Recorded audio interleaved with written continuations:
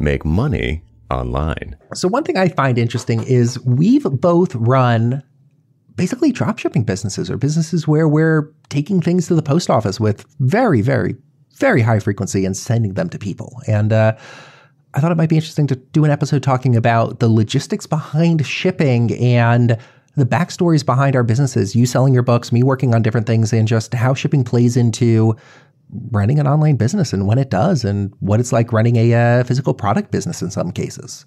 Yeah, sure. So my background, and then you should go into your background. I was an early project on Kickstarter in 2009. I ran a book called Cadence and Slang. It sold its entire print run within the first few months. That was about 1,000 copies. And then has been selling at a decent clip ever since. I did a second edition of it. It's been really great.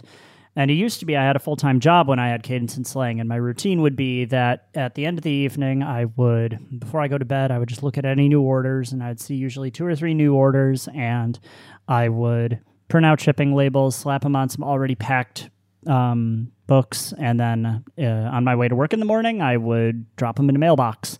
That mailbox has been christened the Cadence and Slang mailbox, to the point where people in Chicago take their stickers and put them on the mailbox, and it's covered with stickers.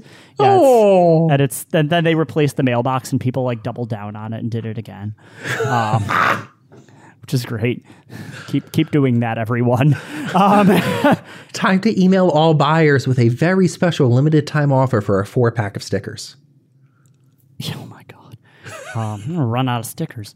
The book has been selling at a decent clip basically for the past 7 or 8 years. Whenever I run out of books to ship, I just pack 50 more on my own, and that's been pretty sustainable. It takes me maybe about half an hour to do that, and I leave them sit in my closet, and then I slap labels on them and ship them off to people. If people need replacements, I ship them off to people. If famous people or media people want copies, I usually ship them off then. And if you're, a professor and listening to this somehow and you want copies for your college class, I'll slap a sticker on an entire crate of them and ship it via media mail. The nice thing about living in the United States is because I'm shipping books predominantly, I can take advantage of a reasonably fast, highly discounted way of shipping books. And that is called media mail, which works for like books, movies. I forget what else. There's like 3 or 4 things that fall into the category of media mail, but it predominantly needs to be exclusively that object. So I'll like include stickers, and in practice, the USPS turns a blind eye, but they're there to ship books, right?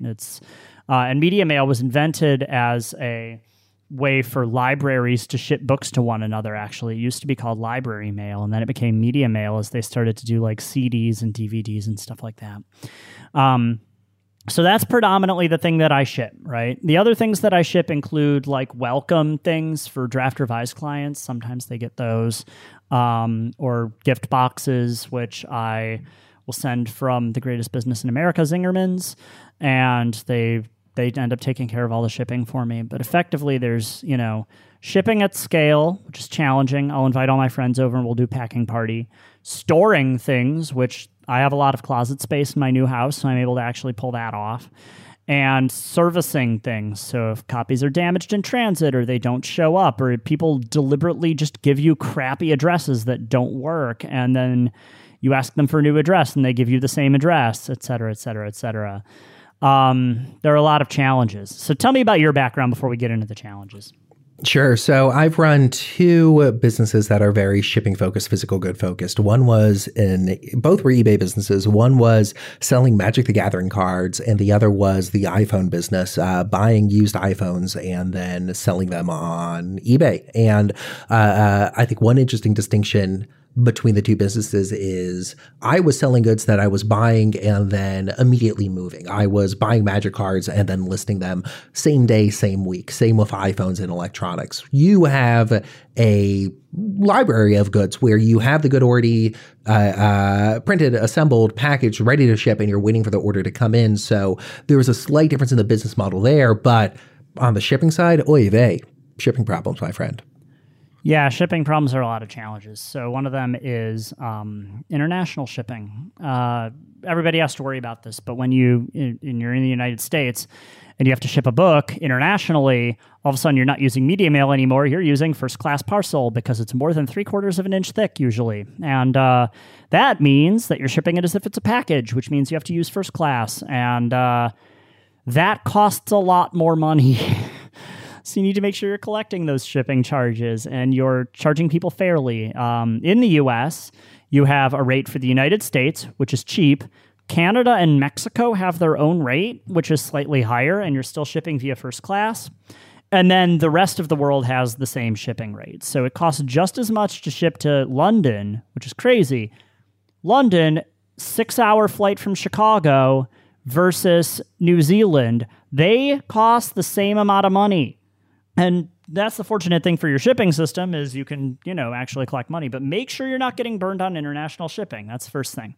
Second thing, and this specifically applies to international shipping, your shipping provider, I use Indicia, ENDICIA.com.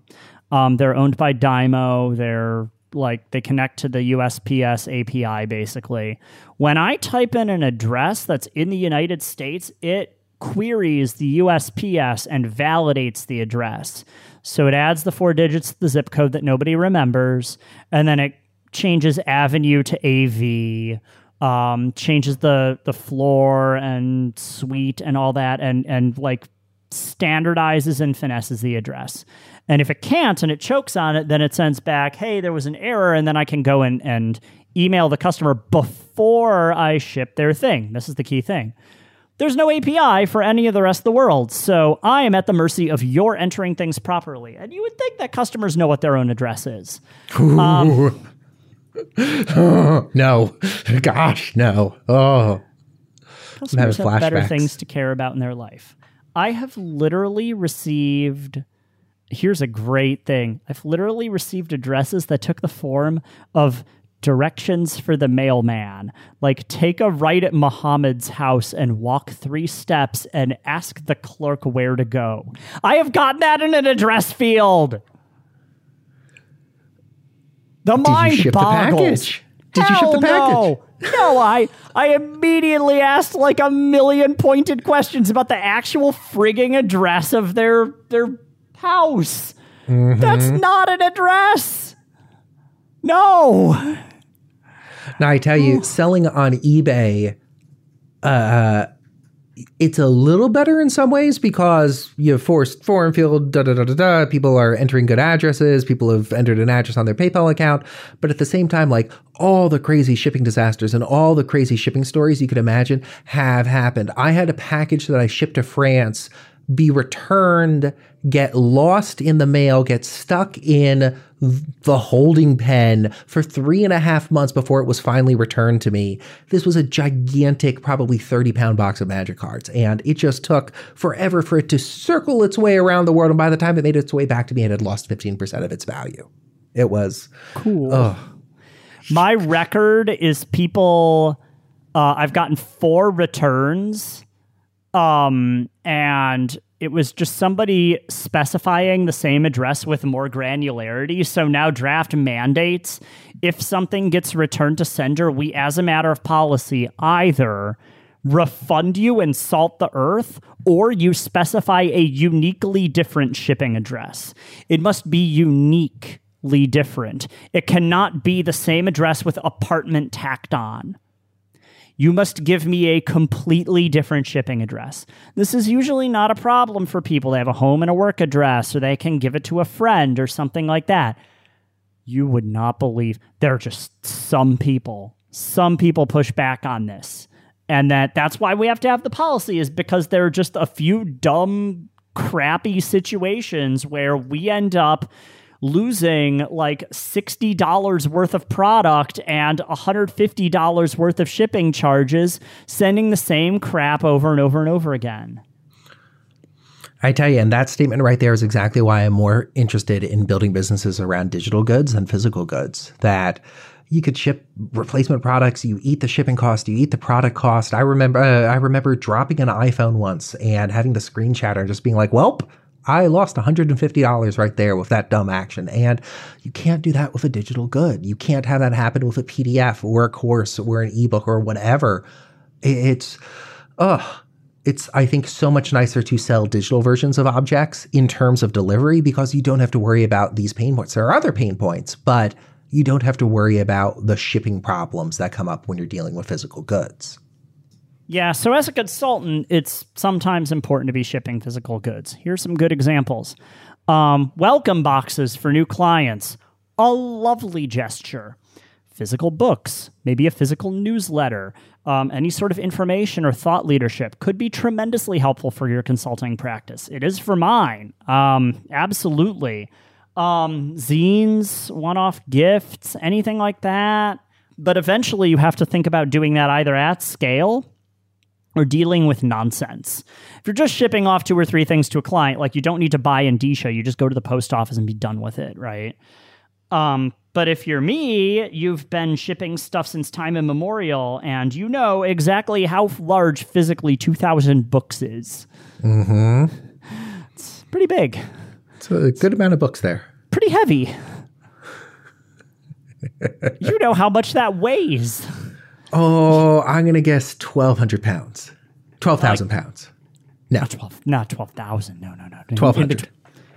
Closer on 1,200. It's like 2,200 for cadence. Mm-hmm. Yeah. Which is a lot. That's over a ton. A lot. Right. Yeah. And that means you have to have like reinforced floorboards in your house. You know, like that's an actual consideration. Mm-hmm. Mm-hmm. So, yeah. Yeah, there's a whole amount of challenges there. But I mean, on the flip side, like, I don't think there's anything more delightful for a client or a customer than receiving something physical in the mail, be it a welcome packet, be it a newsletter, be it a journal, be it a gift box, be whatever it is. There's a power that physical objects have that digital objects just do not. And even when we look at something like courses, like I think for a buyer to receive a box in the mail with the DVDs, with the information, with the workbooks, you have these tangible objects. You have spent some money and now you have a physical thing. It's a lot different than spending money and now you have access to a course site somewhere and you're able to take the class online. Like there's an inherent value to receiving the physical object that is lost or transferred or transmuted in some way when it comes to it being a digital object. Yeah, no, I think that's absolutely true. The surprise you get from getting something in the mail, it's like genuinely shocking when it's not just Amazon.com, right?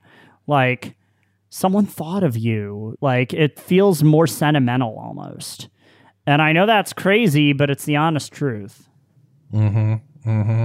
Now, I think shipping physical goods to clients, it's an underused way to reactivate a relationship. It's an underused way to build new relationships. That you have the whole concept of lumpy mail that any listeners in the audience who are interested in direct mail marketing tactics, lumpy mail is something you should be researching. But reaching out to people through shipping them a physical good could be a great way to stimulate a conversation and start a relationship with them in a way that you can't through digital means.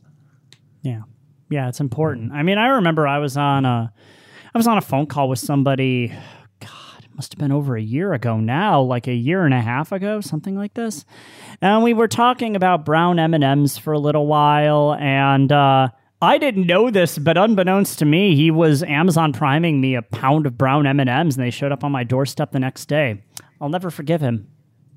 If only they were a different color M&M. Oh, goofed up there. Pretty horrendous. Pretty horrendous. But now, physical goods, I mean, they have their upsides, they have their downsides. I think it's interesting. We both have operated, and in your case, are operating businesses that ship physical goods to customers. It's an interesting aspect of business, and I think it's, in a lot of ways, if you're a consultant or an agency who has a book, you could easily create a product or a physical product out of that book and have it as something you send to clients or have it as something that you make available and sell and either add a new revenue stream or have some physical durable object you're able to share that represents the knowledge or the skills that you've built up to that point that you're now sharing with the world.